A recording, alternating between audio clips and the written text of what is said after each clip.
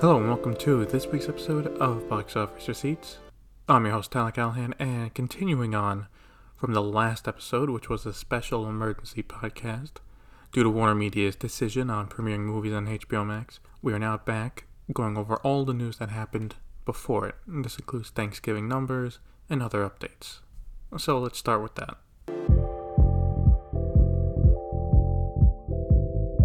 So let's just get this out of the way. I was wrong about the Croods too.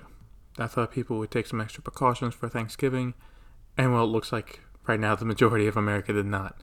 And this included going out to the theaters. But hey, this is all good news for Universal, so let's take a look at the top 5. Opening in first place is The Croods: A New Age with 9.7 million. That is for the normal weekend since it opened the day before Thanksgiving.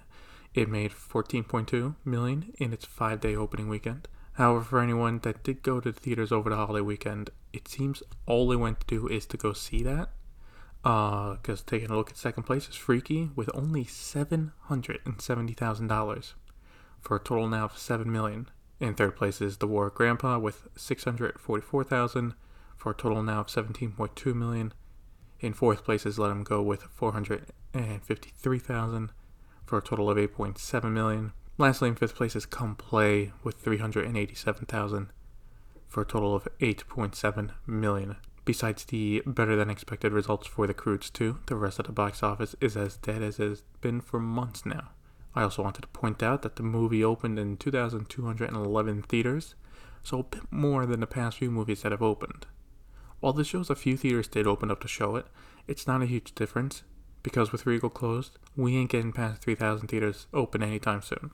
Taking a look at South Korea, which has had a small increase in cases of coronavirus. This has resulted in Seoul, for example, to move from a level 1 to a 2 in a 4-level scale of lockdown. While theaters can continue to operate, there has been a reduced capacity. Overall, this has affected the box office over there, with the weekend box office coming in at 2.24 million overall. That is with all movies playing combined, and that is down from the previous weekend of 3.7 million. Also, Variety is reporting that a few Korean movies that were expected to release in theaters over the holidays have now opted to premiere on streaming and will be going to Netflix instead. So between that and people taking the virus more seriously over there, expect the South Korean box office to be quiet for a while. In China, the big release was The Croods: A New Age, and it did decently, opening to 20 million. For the box office in the UK, it looks like we will not be seeing much of a return in December. While they're starting to now move out of lockdown and back to their 3-tier warning system, it's not clear if theaters would even reopen, even though in some cities they're free to do so now under some restrictions. Variety is expecting Cineworld to not reopen for the rest of the year, which makes sense because they want a consistent stream of new releases, and they do not want a one-and-done situation like Tenet. It is unclear, though, the 2 other big theater chains in the UK, Vue and Ordon, plan to reopen, as so far they have said nothing. I can see why they're hesitant right now, because it would be Wonder Woman, Monster Hunter, and that's it. If they do decide to remain closed, though, that is going to hurt Warner Brothers box office-wise for the superhero movie. Taking a look at new movies being announced or in production, in China, the very popular movie The Wandering Earth is officially getting a sequel.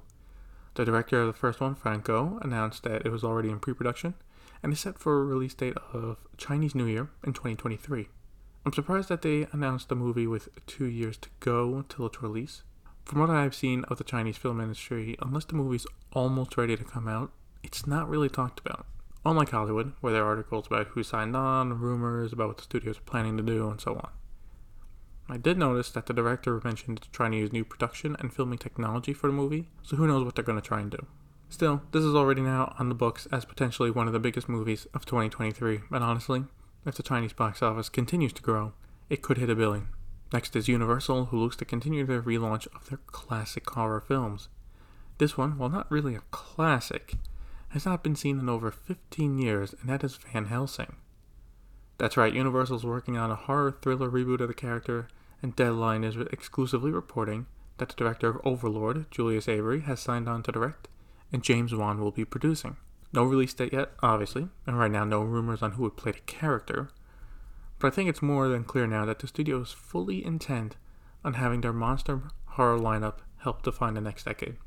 If the 2010s were defined by Fast and Furious, Jurassic World, and Minions for them, the 2020s will, at least in part, be defined by these horror movies. Because you now have Wolfman, Invisible Man that just came out. You have Van Helsing. You have the one from starring Channing Tatum. There's becoming a consistent lineup now. The next movie we got to talk about is not a new one, but it looks to be a major casting change. Damien Chanzel's next film, Babylon, co-lead Emma Stone has dropped out of the movie in what The Wrap is saying due to scheduling conflict.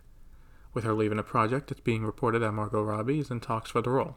If this happens, this would be a bit of a reunion, as Brad Pitt is also reported to be in the movie, and they both just worked on Once Upon a Time in Hollywood. I was disappointed when I first heard about the news because I thought Stone was really great in La La Land, and I wanted to see her and Chanzel work again. But Robbie is a good replacement, and I'm still looking forward to the movie, which is supposed to come out next December, but since filming has been delayed due to the pandemic, that will likely get pushed to 2022. So for VOD Premium, we gotta go back to the UK to talk about Wonder Woman.